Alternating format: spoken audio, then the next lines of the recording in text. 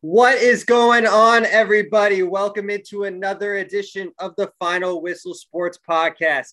You guys already know who I am. I am your host, Blaine Spencer.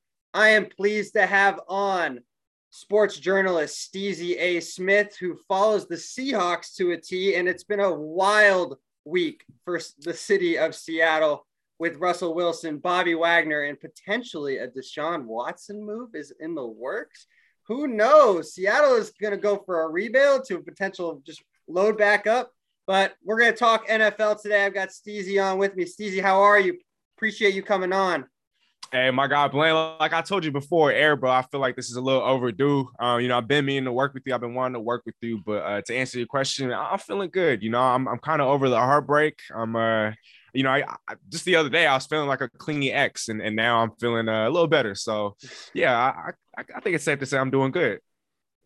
There you go. We got to get through the clingy ex part. You got to get those couple days off through the week for the heartbreak to go away a little bit for sure. No doubt. But you follow Seattle with T. A lot of your content is about Seattle, and again, long overdue to get you on my show as well. But let's dive right into the biggest news of the week, the blockbuster move that took place, especially in Seattle and in Denver. Russell Wilson is going to the Denver Broncos. From NFC to AFC, Steezy is trying to control himself and stay composed right now. But let's go through the whole terms of the deal. We have the Broncos giving Seattle Drew Lock, tight end Noah Fant, which I really think is a sleeper play in this trade that people aren't really talking about.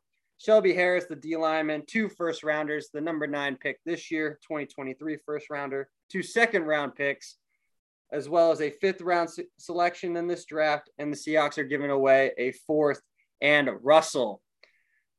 Talk to me, Steezy. What was going through your mind as this was going down, and what do you think of the trade as a whole? Is it a win for Denver, or is it a win for the Seahawks? So I'm going to give a little bit of backstory before I kind of dive into that. It was the other day. I think this trade happened. What was it? Wednesday, right? Yeah, Tuesday or Wednesday, something. Right after Aaron said he was going back to Green Bay, Denver pulled the trigger on everything. So I believe it was Wednesday. Let's see, March 8th. Tuesday. Yeah, Tuesday. Okay, so that day, right? No, the day before. So the day prior on Monday, I'm trying to pull an all-nighter, right? I don't go to bed until 8 a.m. on Tuesday. And, I'm like, I'm going to take a little nap around 8 a.m. I know it sounds goofy, but instead of a nap, I end up sleeping for about 3.5 hours. I wake up around 11:30 a.m. and I check my phone, and my phone is completely blown up. I'm getting missed calls, texts, social media tags, messages, everything. And I'm like, what is going on? Like, did I miss something? And then I go on Bleacher Report. I go on ESPN. And I'm seeing breaking news. Russell Wilson traded to the Broncos. And I don't know what it is, but lately I've been seeing a whole bunch of posts go viral for posting like fake news or like fake pages posting fake news. And so I was just like, this got to be fake news, because I wasn't hearing nothing about a trade. Like, this literally came out of nowhere. And then when I went back to return some of those calls that I had missed, I was like, what's up? Like, did you call? And they were like, did you hear about the news? And I'm like, what news? The fake news? Because that's not real. And then they were like, nah, it's real. Russell Wilson's gone. Bro, I was heartbroken. I was speechless. I stayed in bed for another 3 to 4 hours because I couldn't. I had a hard time coming to grips with the news, right? And eventually I had a live show later that day. And right before I went live, or as soon as I went live, then I got the breaking news of Bobby Wagner being released. And so as soon as I thought I had just gotten over Russell Wilson being traded, then Bobby gets released. And I was absolutely devastated. As far as the trade return, I definitely feel like Seattle could have got a little bit more in exchange. I'm not trying to downplay, Noah Fant, the 2 firsts, the 2 seconds. But some of my biggest questions were, Seattle didn't have many draft picks to begin with. So why did Seattle, they're the ones giving up a franchise quarterback. Why did Seattle have to give up an additional 4th? To me, that didn't make too much sense. And then if the minimum asking price beforehand for a franchise quarterback was 3 first-round picks, why was it that Seattle only had to settle for 2? And even if Denver wasn't willing to offer a 3rd first-round pick, why couldn't they throw in a Bradley Chubb or a Passer 10? Because to my understanding, Jerry Jeudy was off the table. Courtland Sutton was off the table because if Russell was going to waive his no trade clause to go to Denver, obviously he's going to play with some weapons, right? He's going to want Javonte Williams. He's going to want all those guys there. But to me, I don't think that applied defensively. So I'm real curious as to why Seattle didn't push harder for a Pat Surtain or a Bradley Chubb. But I think aside from that, you know, Seattle was bereft of draft picks, of any sort of flexibility. And this is my least favorite stat. But since 2017, the Jacksonville Jaguars, arguably the worst team of football, they have more playoff victories than my Hawks. And that's 2. To my Hawks is 1. And so obviously we haven't really been going anywhere in the last 5 years. I knew that this was going to happen. I knew it was inevitable. I just didn't expect it to happen, you know, when it did. And like I said, I'm working through it. I'm getting over it. But, you know, this is definitely going to sting for a while. Yeah, and I think you really brought up a good point there with the Seattle having to send their own draft pick. I know it is a 4th rounder, a mid-round pick, but still, you would think that Denver kind of flirted with everything and kind of won the deal in retrospect pretty easily. You get a future Hall of Fame quarterback in Russell Wilson. And I think one caveat that we really haven't taken into effect is that as soon as John Elway steps away from that GM role, they don't settle for a 6'5" plus quarterback looking for that prototypical. They go for Russell. They go for the shorter frame, but they know his intangibles are off the charts as a leader, with his mobility. And again, Noah Fant, losing him is probably a big loss because I think that's another piece that Denver really could have utilized. But I think KJ Hamler being able to stay kind of fills that middle role there for them. And I think that's a huge component of being able to keep Hamler, keep Sutton, keep Judy. The offense is going to be completely still intact. It's absolutely ridiculous right now how it's going to be able to be a success. But I agree. Seattle, I don't think did enough. But, you know, I'm also a little bit salty myself because we were talking about this off the air that Washington offered the 3 first-rounders. And he said, not a chance with his no trade clause. He said, I'll stay in Seattle. So there's that. So I think he wanted to go to a team that was ready to win now. I still don't even put – Denver puts himself in the Super Bowl contention. But they are not. They're not even the favorite in the division, even with this move. So talk about it from a Denver perspective here in the AFC. I know the AFC is way more vaunted. So I think it's an interesting move in retrospect for Russell to challenge himself to go into the AFC West. You know, I love watching Colin Cowherd. And I remember the other day he was talking about how the greats, they don't run away from challenges. You know, he brought up an interesting analogy. He was talking about, remember when Netflix kind of took over the world as a streaming service? Yes. Well, Jeff Bezos, he looked at that as, yo, this is a challenge. And so he came out with, what was it? Prime Video. And then Hulu comes out. Well, Hulu's actually been out, but then Hulu started adding a whole bunch of different features and, you know, dimensions to what they offer. And then now there's Peacock and there's, you know, Paramount.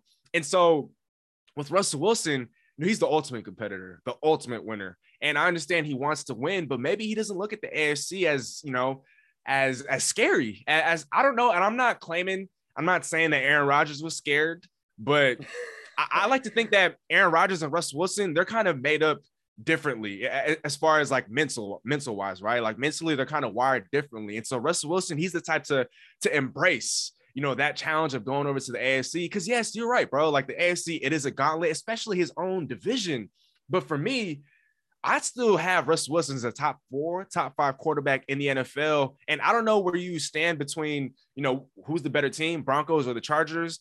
I know the Chargers did just trade for Khalil Mack, but I do think the Broncos will respond. I do think the Broncos will probably go after a Von Miller. Who knows? Maybe they bring back Bobby, or no, maybe they bring Bobby to reunite with Russ. And so there's still moves to be made. But I like Denver before the Chargers acquired Khalil Mack. And so I think Russ, he's not afraid of the challenge. And look, I think the only 2 teams you could definitively put above the Broncos right now are the Chiefs and the Bills.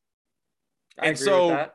Right. Definitively, at least. Obviously, like I said, moves are still to be made with the Chargers, Broncos, and whatnot. But top 3 in the AFC, and the AFC is a lot more loaded than the NFC. I know the NFC is a lot more wide open this year, but I think Denver is most definitely a Super Bowl contender. I mean, you look at their defense last year, top 3 in both yards and points allowed.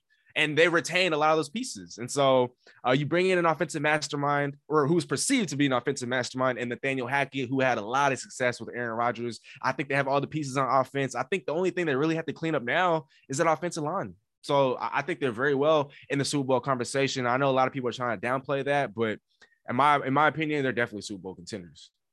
Without question. And I think I agree with you on there. They're third or fourth out in my eyes. I would probably put them level with Cincinnati, who represented the AFC this year. But again, moves are meant to be made. Cincinnati better put every free agent and draft pick into the offensive line, but we'll see how that. Otherwise, Joe Burrow's going to be on his back again and again and again. But I think that they were able to retain so much, Denver, other than Fant, that you could really just see everything. Drew Lock, he's going to Seattle, but he was their backup quarterback to begin with, which puts Seattle in an interesting predicament. What are you guys going to do at the quarterback position? And then the release of Wagner later in the day, it almost feels like this was the end of an era moment, why they left together. Pretty much the separation of that Legion of Boom as well as the Pete Carroll, Russell Wilson dominance in the NFC West. You start to see the transition the last couple of years with the Rams, Cardinals, Niners as well. But let's look at Seattle again. Where do you see that? What is this going to be now? Is this a rebuild in Seattle? Is it going to be sad days like how rainy it gets up there, or what is it going to?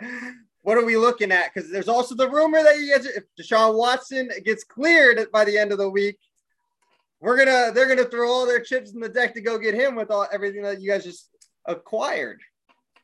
Right. It's kind of hard for me to think that Seattle is going to be rebuilding, especially from the ground up. I know they've done it before, but we're talking about the oldest head coach in the league, Pete Carroll. I think he's older than my grandparents. And so nothing against, older people. I'm not trying to discriminate, but it's like, he's getting older. And so does he want to stick around for 3, 4, 5 years and kind of embrace a rebuild, bring in a young quarterback and kind of have to go through, all the lows of rebuilding? I don't know if he wants to do that. And so I think the Deshaun Watson rumors is definitely very, very feasible, but I'm not so sure I'm enamored with that. Seattle's MO is always to keep everything in-house, right? They don't like drama. They don't like leaks. Yep. And that's kind of one of the reasons why the relationship between Seattle and Russell Wilson kind of started to deteriorate over the years, because as you know, last offseason, Russ called out not only the offensive line, he was essentially calling out the team as well.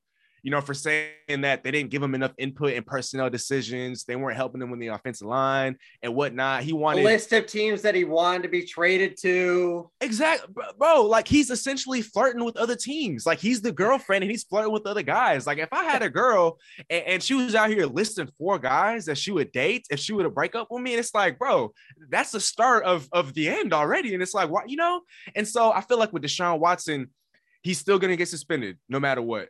And obviously I'm a big Deshaun Watson fan, so I'm not angling for that. I just know the reality of the NFL. He's going to get suspended. But not only that, think about all the media attraction and attention, the circus that he's going to bring with him to Seattle. Unintentionally, of course. He's not going to willingly bring this to Seattle. But, bro, if he does get traded to Seattle, his entire first year in Seattle is going to be all about the suspension. Is going to be all about the case, reporters and whatnot. They're going to constantly bug him about that. And Seattle's not going to want that extra attention. And another point of mine, we had a franchise quarterback in Russell Wilson, but like I said, in the last 5 years, we were going nowhere.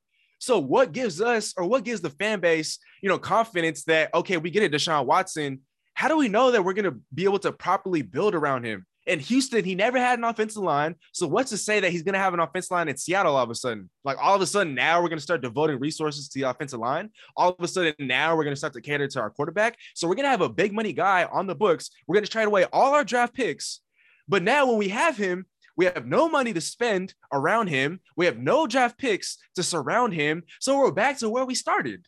And obviously, yes, you have a better chance of winning Super Bowls. You have a better chance of winning football games when you have a franchise quarterback. But we've had a franchise quarterback for the last 10 years, and we've gone 1-4 in the playoffs since 2017. So I don't really see that changing. I know Watson is younger, but he's also going to want an extension in the next 2 years. Seattle was reluctant to give Russell Wilson $50+ million a year, which is what he wanted.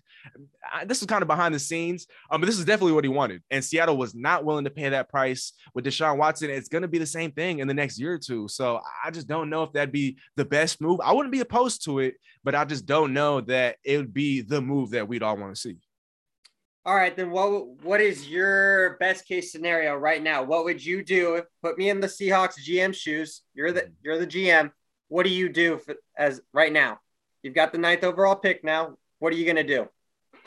Hey, put me in, coach. Honestly, what I would do, and I know that a lot of fans won't be enamored with this, but this year, I think we start Drew Lock.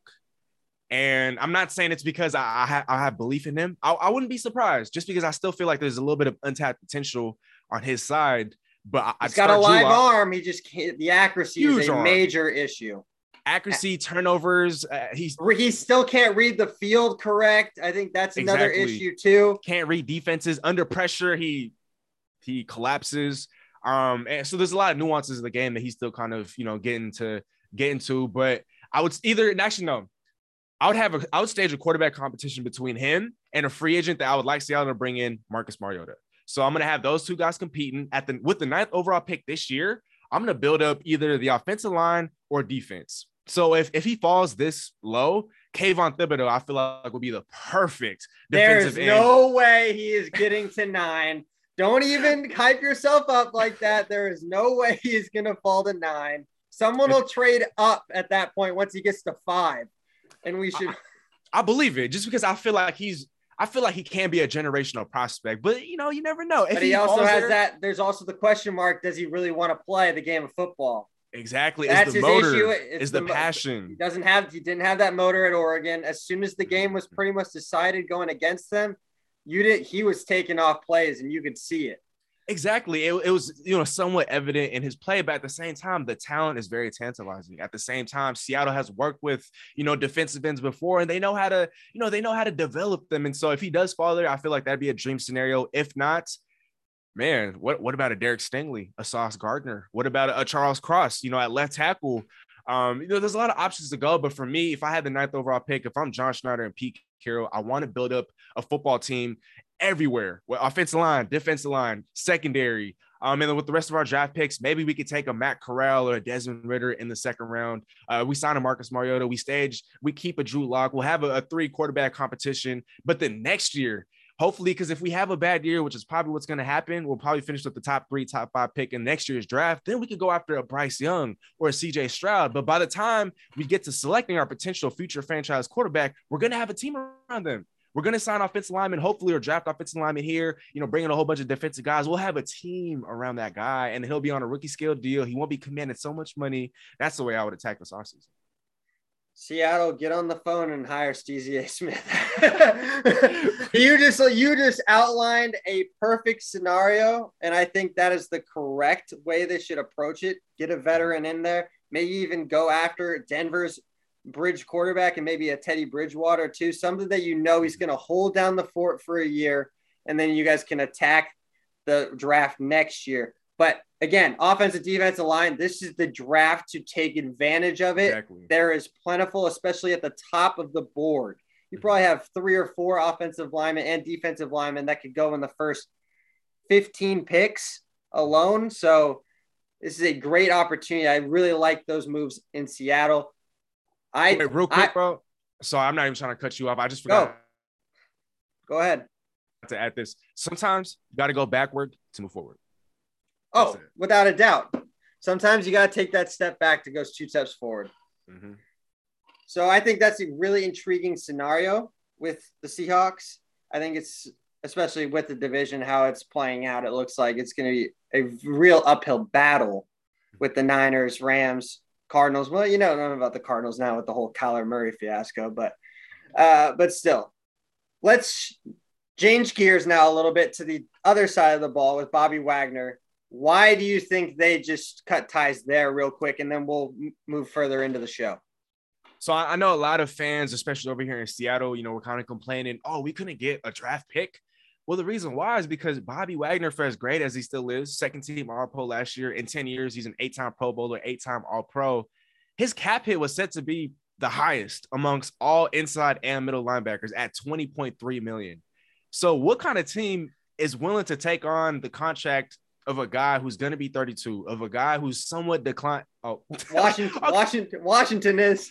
Hey, bro, because I'm pretty sure we're basically been trying to trade away the house, but nobody wants us. So, but I feel like if there were real offers on the table, Seattle would have taken it, because it's not like they would have just been like, oh yeah, we're not going to take the competition. We're just going to let him go. But also in a way, I feel like this was kind of a respectful way to end it. Now, I did just see a tweet from Bobby.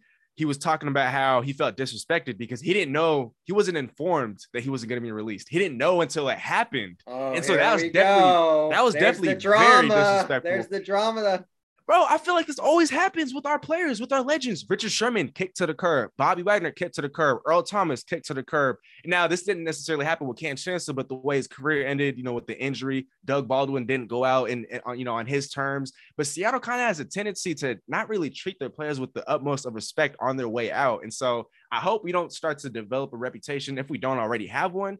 But going back to the question, I just feel like, maybe aside from the Commanders, there weren't that many teams that were willing to give up draft compensation on top of a $20 million contract for a guy who started to decline in the last couple of years. And I feel like with Seattle releasing him, at least you give him the option to choose his team. Because if you trade him, he doesn't have a no trade clause. He can't just be like, oh, I don't want to go there. So maybe they work things out, or in their head, they were like, we'll let him choose his next destination by simply releasing him.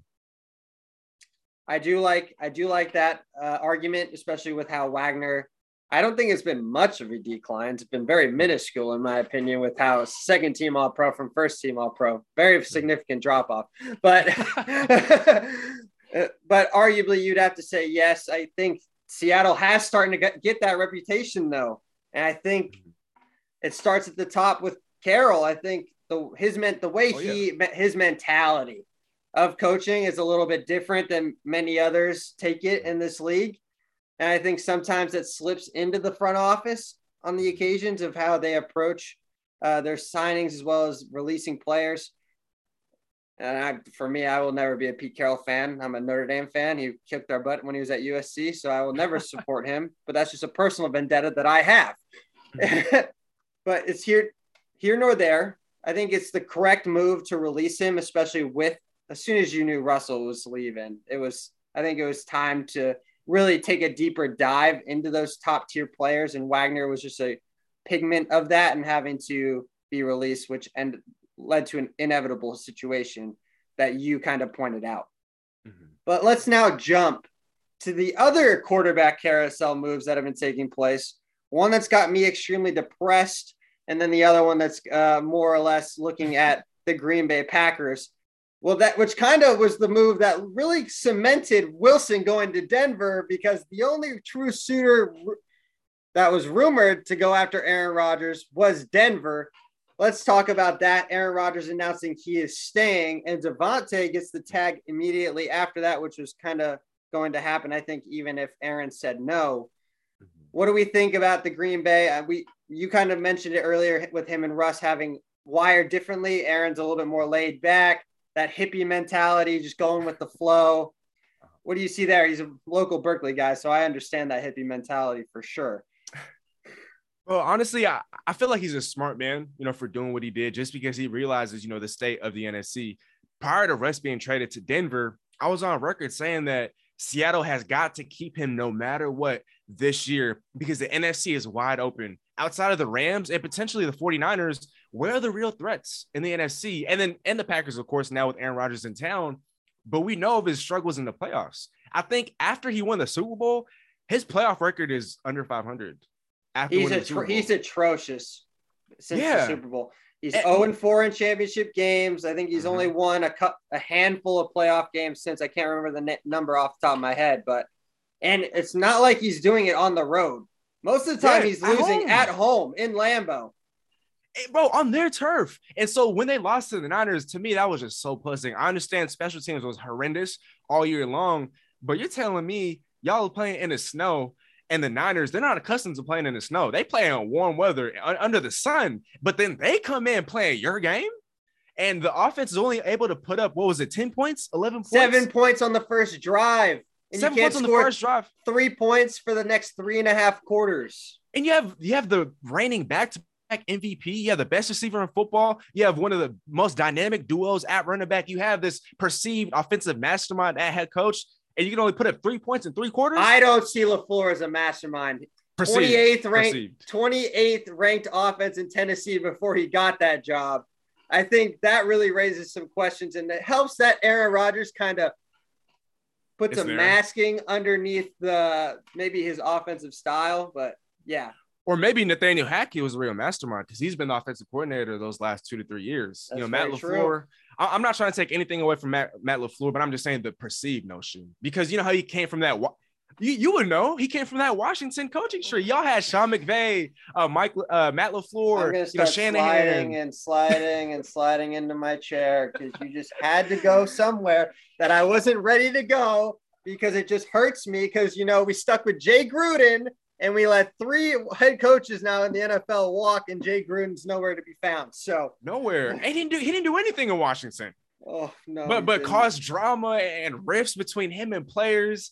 But as far as the Aaron Rodgers situation goes, though, to me, him taking up that much money, I will never knock a player for taking as much money as they could get, because fans, and I'm not speaking for people like us, but other fans out there, they're always talking about, oh, this guy should take a pay cut. Oh, why is this guy asking for this much money?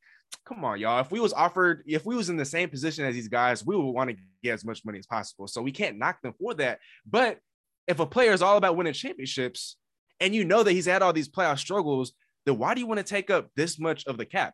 Knowing that the best receiver in football in Devontae Adams is also looking to be the highest paid. So now if both these guys are taking up so much money, what is there left for the rest of the guys on the roster? Because now it's being reported that the Packers are going to have to release Zadarius Smith, arguably their best pass rusher. They've had to restructure contracts, and restructuring contracts might look good now, but what you're essentially doing is you're kicking the can down the road. And so you're going to have to pay for it later on. Well, that's what the whole game plan of his contract really is. If you really deep dive into it, these next 2 years, they get 2 years to really go for it with how his contract is structured, to go get him an offensive piece. They're still going to lose a lot of those defensive weapons, but exactly. Part of the deal, he wants another offensive weapon. That's not in the deal, but that's all the rumors that he said. He wants another piece on the outside for himself. You got 2 years to go get it. This year he's going significantly lower. I think it's going to be he's under 20 million, I think, this year. Oh, I think if I remember correctly, yeah, he took a significant availability here to actually go for it. But then his last 2 years in that 4-year deal are going to be astronomical. Massive. Like easily over 55 plus, I think, if I remember correctly. Gosh. Like if he doesn't retire by then. Yeah, I think that's a huge component of it. I think he realizes that he's got it. He had to take the cut, but he put the financial stability towards the end. So maybe if he just wanted to play and not really play and know it's kind of done for at that point, or if he just wants to retire and say, all right, I didn't get it done. But he's got 2 years really with this contract to go for it. So it makes sense of how they've kind of backlogged it, but they're still going to lose a lot of the pieces because of how bad they were already over the cap to begin with. Negative 40 million plus when the offseason started. So it's like, how are you going to surround or get that second weapon? I know the contract, the cap hit isn't as astronomical this year, but who wants to come to Green Bay though, as a free agent, unless it's like mid-season, they're firmly in contention for like the number 1 seed or whatever. It's just come free agency. I don't really see Green Bay as a very logical landing spot, especially, knowing Aaron Rodgers. And I like Aaron Rodgers. I'm not an Aaron Rodgers hater, but there's a lot of people out there that hate him. That he has such a bad rep. And so it's like you combine that with living in Green Bay, there's not much appeal. And that he hasn't had nearly as much success in the playoffs. So you can't come to Green Bay thinking like, oh yeah, I'm about to win a Super Bowl here, because that's not how it's been. The last 11 years, like you said, under 500 in the playoffs, 0-4 in championship games after that Super Bowl win. So it's like, I don't really see the appeal in doing that. They could look to the draft, but that's not a guarantee. So yes, they position themselves to win the NFC North, one of the weaker divisions of football, and they might reign supreme in the NFC because there's not many options. But let's say they get the number 1 seed. Are they going to falter again? Are they going to lose in the divisional or in the conference championship because of Aaron Rodgers' inability to elevate? We don't know. And so he did make the right move financially and for his legacy, because he does not want to be known as the bad guy that left Green Bay on bad terms. But as far as winning goes, I just don't really see or know how like things are going to work out in that regard. Well, I thought this past year was his best chance, and I actually had Green Bay winning the Super Bowl this year. I did too. See, so they both broke our hearts and made us look like horrible sports journalists by guessing the wrong team, and it wasn't even close. Wasn't even close. No, it wasn't even close. Oh man. But I think the largest entity here is that you know that they're going to win the division, and by that point you don't know what happens.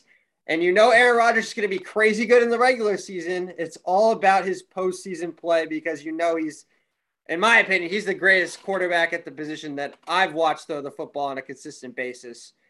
I know we all get enamored by Patrick Mahomes, and rightfully so, but the consistency of what Aaron Rodgers has done since he's started taking over in Green Bay to where he is now, I think his consistency has put him in that perspective. But you're just going to have that right now. His legacy is that he can't get it done. That's his legacy. Yeah, you can say one Super Bowl. That was when they really got hot at the end of the year. They got in as the last team in the wild card, and they just took off from there on the road. It's going to be really intriguing to see how Green Bay unfolds here. I think the Rams are still the lead dog, the favorite in the NFC without question.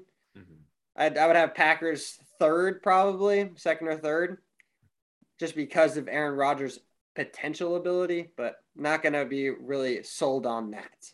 Exactly. Until we see otherwise. Absolutely. He has to prove it to us now.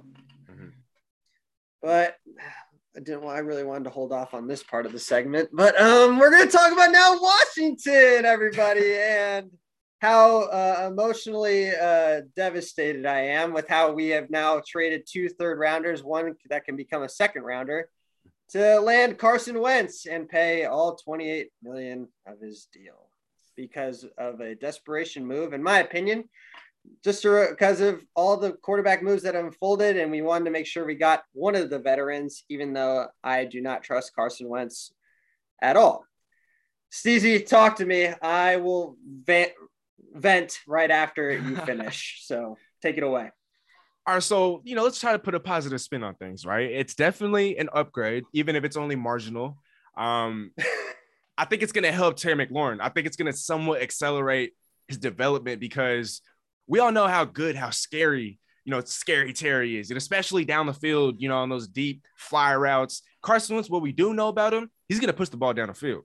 He loves to play hero ball. He loves to make those, magical plays, those big plays, explosive plays. We know he's about that. We know he's going to want to do that. Now, he might not be the most accurate quarterback. He might not be the best leader. He might be super inconsistent. He might be injury prone. He might not be trustworthy. But I think it's definitely going to keep going. Keep listing those negatives, because that's just going to make the vent that much worse. his third team in 3 years.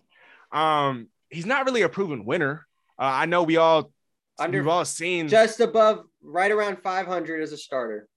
Exactly. And I think the fact that his team was able to win a Super Bowl without him, despite producing an MVP year back in 2017, 2018 with Nick Foles, I think that actually hurts him, because then it's like, yo, was that MVP season, was that a product of the system? Was that a product of Doug Peterson and all the weapons and the team? Because they were able to win a Super Bowl without you. So just how valuable are you really? You know what I mean? And so he doesn't really have any sort of track record, I feel like, to kind of look at and be like, yo, he's done this, he's done this. There's nothing really to look at there. And I know some people I actually got into yesterday with somebody about the whole Carson Wentz deal, because he was pretty much absolving Carson Wentz of all blame. So I was like, yo, I understand, against Jacksonville, a lot of things imploded. The defense gave up a whole bunch of plays. Jonathan Taylor didn't exactly have the best of games, but you're a quarterback getting paid $28+ million. You're supposed to elevate those around you. You were the number 2 overall pick. You have all these expectations, and you kind of look at yourself he looks at himself as a top 10-ish quarterback. I like to think he looks at himself like that. He doesn't play like it, and so while it is a marginal upgrade, while it does give you guys the second best quarterback in the division. I just don't know if that's going to be enough to really do anything in the playoffs. You guys might be able to make the playoffs maybe as a wild card. But I just don't see Carson Wentz as the guy that's going to bring you guys to the promised land. Now, he might be looked at as a stopgap, and so maybe that's okay. But if I'm the Washington Commanders, I don't care if I'm without third round picks. I'm looking to the draft. I'm looking to bring in some competition because I cannot go into training camp with Carson Wentz as the undisputed starter at quarterback. I need to bring in competition. I don't care how he takes that. I'm going to have to bring in some competition. Even if that's a rookie, then so be it. I want him to earn that spot. Without question. And I think we will end up going on the draft route. Maybe not in the first or second round, get one of those. Right. I think we'll go mid to third, fourth, fifth round potential option as a or second, since there's no more thirds. You're right. But yeah, probably a later round quarterback in my opinion. But all right, I've been waiting all week to get this off my chest, so I'm just gonna go and unleash. This was bogus. What are you doing, Ron Rivera? I know you run the football aspect and Jason Wright runs the business aspect. But Jason, come on, you're a former football player yourself, and you can't give any input here to tell Ron this is a horrible trade. We had to give up a draft pick as well to go get him. We are paying all $28 million that he does not deserve. As Steezy said, 3 teams in 3 years. He has significantly declined each year. Yeah. Last year you could say he had a decent season, 27 touchdowns and maybe 7 interceptions. Mm-hmm. But if you watch the actual tape, he should easily have had 18 to 20 interceptions minimum if you actually watch the tape. But sometimes the secondary just can't catch the ball if their life depended on it. Look at Tart in the NFC Championship game. Poor guy. Sorry, had to give a dig there to some of my San Francisco supporters. But still, I don't understand the move here. I get it. He is an upgrade from Heineke. That's without question. I have a better chance of going out there myself and handing the ball off and playing quarterback than what Carson Wentz does, because the highs are high, but the lows are rock bottom low. I had lost all confidence in him as soon as you saw him in 2019. Yes, he went on that little bit of a run. He got the Eagles into the playoffs. If you watch that tape, he did not play well in any of those games that they got wins in. He played okay. He's going to be a middle to bottom tier quarterback. Does he deserve a starting job? Potentially.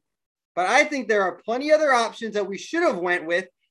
Should have traded for Garoppolo. He's a winner, proven winner. Wentz hasn't proven that to me over a long term. Yeah, he's a 500 quarterback.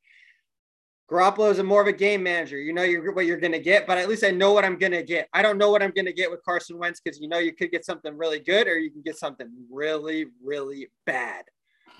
Marcus Mariota, you said you wanted him in Seattle. I would love Marcus Mariota. He gives you a different dimension, especially with how Gibson really has transcended our backfield.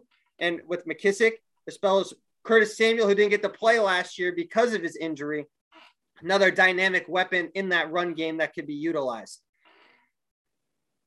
And I get it. It's a third rounder. This 2023 one could become a second rounder, and it will become a second rounder. I mean, we don't have another option at the quarterback position if he's going to play more than 70% of our snaps. Take a perspective into that.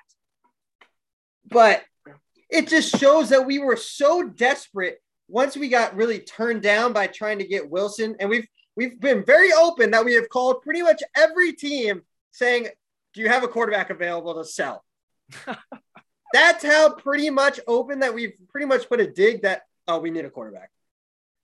I didn't want to go quarterback at 11 anyway. I wanted to go defensive back. So that takes away that. I swear if we go quarterback now at 11 too, I'll actually lose my mind. But what are we doing? I don't see the underlying process here. I get it. He's an upgrade, but there's too many unknowns. And when you throw a pass left-handed for a pick six, you lose all of my faith, all of it. So, Steezy, I'm going to give it back to you if you want to put in the final word, but I am just at a loss for words, and I'm extremely disappointed with my Commanders. And you put in a point that he's the second best quarterback. I don't even think he's potentially the third best quarterback. I would put Jalen Hurts ahead of him right now. Because I can't argue that. I would put Hurts and Prescott ahead, and you can honestly flip I will take him above Daniel Jones. Yes.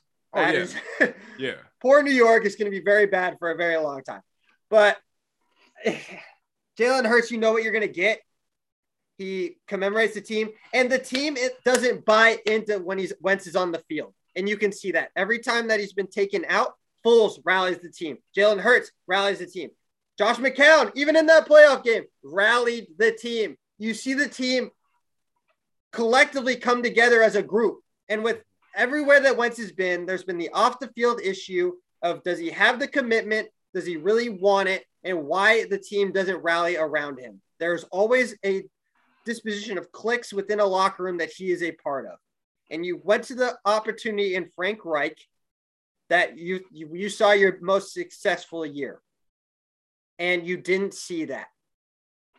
And bro, like I said, 3 teams in 3 years, unless you're a superstar and like, you're moving around, then it's like, okay, you can't really blame the superstar because the superstars instead choosing to do that. Like take, for example, in the NBA, right? James Harden, what's that? Three teams in 3 years? Like he was playing for the Rockets, Nets. But he wanted out in every situation. He wanted out, and he's also a superstar. He's also an MVP. Correct. So it's like, okay, you're not going to blame the player there. But then here with Carson Wentz, I don't think people are really looking at this hard enough. 3 teams in 3 years. If you were really a top tier quarterback, Aaron Rodgers, for example, he comes with, some people would term it this way. And I don't subscribe to this notion, but some people look at Aaron Rodgers and think, yo, this guy comes with a lot of baggage. But you know what? His greatness is the reason why he's still in Green Bay. He hasn't been on 3 teams in 3 years. Carson Wentz, not elite, not top 10. He's hardly even a top 15 quarterback. I wouldn't even put him top 15. I'm not going to blame you. I can't even argue that, because if you choose not to, then I'm not going to be like, oh, he got to be top 15. He's not that good. And there's so many different good quarterbacks out there. So this isn't any sort of dig or shot at a Carson Wentz. But bro, 3 teams in 3 years, and you're not top tier. You're not elite. You're not a star. And it's the teams giving you up. Like, bro, that's obviously on you. And so, look, but did you see my story the other day when I posted that little meme about how bro, that was the perfect. Why don't you explain to the people what the meme was? Because I'm not going to show y'all, but I'm going to read it real quick. So on the left, there's a picture of Sierra. On the right, there's a picture of Carson Wentz in female form. And then the meme, here's the meme real quick. Poor Washington Commanders, always shooting their shots at 10s and leaving the party with a 6. Yeah, I wouldn't even put him at a 6. I wouldn't even put him at a 6 either. We walk away with freaking 3s, bro. Come on. We walk away with freaking 3s. Look at our quarterback issues for the past 5 years. We had even drafted RG3 in 2012. He got hurt. Then we transitioned to Cousins because Jay Gruden wanted Cousins over RG3 when RG3 was easily the better option, in my opinion, because of his raw potential. And then Cousins leaves because we're done with Cousins because we thought he was turning the ball over too much. And I was perfectly fine getting rid of Cousins too.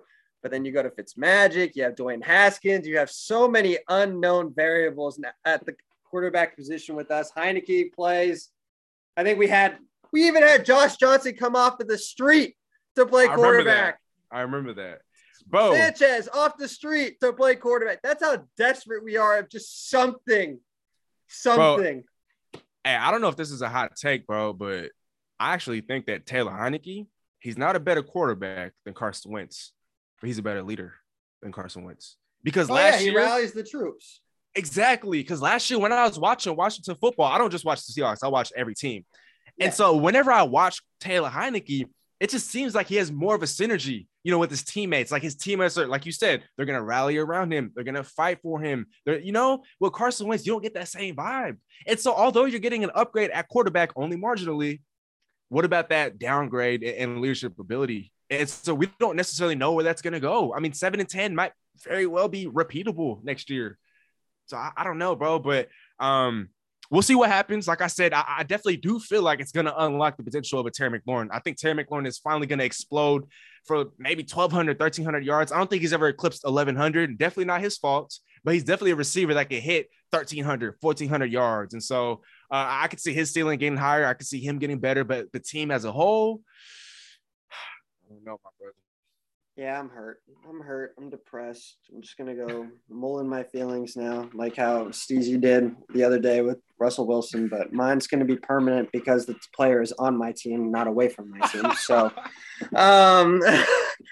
but let's, I know we're pressed for time. You've got to go shortly. So we're going to skip into a little bit of an NBA roundup here, Steezy. Mm-hmm. Talk to me. What has been the biggest disappointment for you this NBA season and the biggest surprise?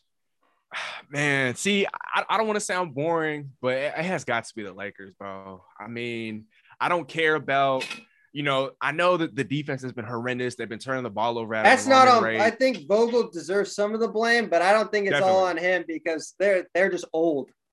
And the personnel doesn't necessarily fit what he wants to do. So we all know he's a defensive-minded coach, but there aren't any wings that could play defense. And even the ones that you do have, Trevor Ariza, Kent Bazemore, these guys are way past their prime. Taylor Horton-Tucker, overrated.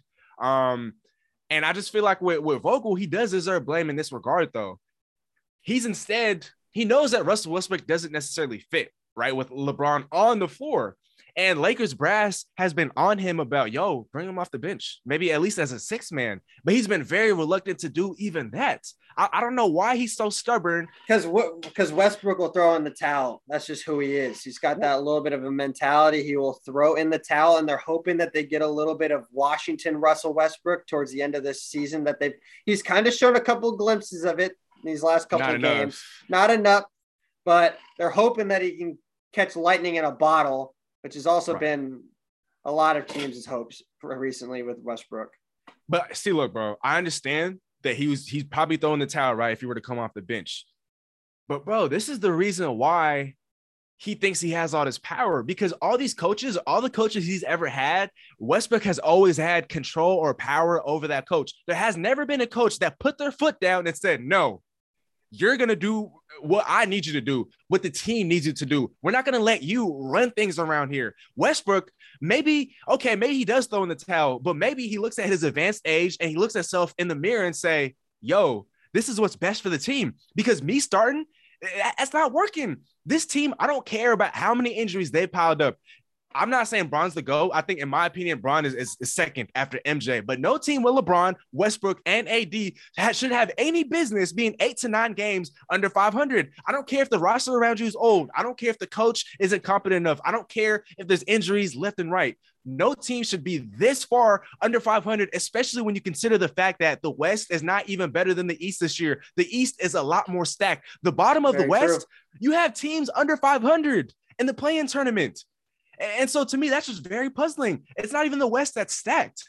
And you had opportunities to make moves at the deadline. I know you're limited as far as resources go, but you got Bron, you got AD and all these guys. Bron is in the year 19 doing what he's doing. But look, I just feel like you need a coach that's going to put his foot down and say, you're going to do what the team needs you to do. You're going to do what I need you to do. Westbrook has just been able to step on every coach's toes that he's been on. So he has this, entitlement. And I love Westbrook. He's one of my favorite players to watch. But this year, I had to give it to the Lakers. The most surprising team for me, I think it got to be the Grizzlies, bro. Because even earlier in the year when Ja Morant was missing time, this team was winning games. And once upon a time, this team was one of 3 teams to have 40 wins on a season. And so I think the team that 2 seed right now in the West too. 2 seed in the West. They've had injuries. Dylan Brooks has missed a lot of time. Jaren Jackson, I feel like, is definitely taking steps forward. Desmond Bane, I mean, my God, came out of nowhere this year. Came out of nowhere. And so I know everybody's just looking at Ja. He's definitely having an MVP year. One of my favorite players to watch. But my goodness, let's get some credit to some of these other guys. Box office like a ooh, man, bro, I gotta get his jersey, man. I don't want to sound like I got one, bro. And it's old school too. Vintage, it's an old school Vancouver Grizzlies, bro. Retro.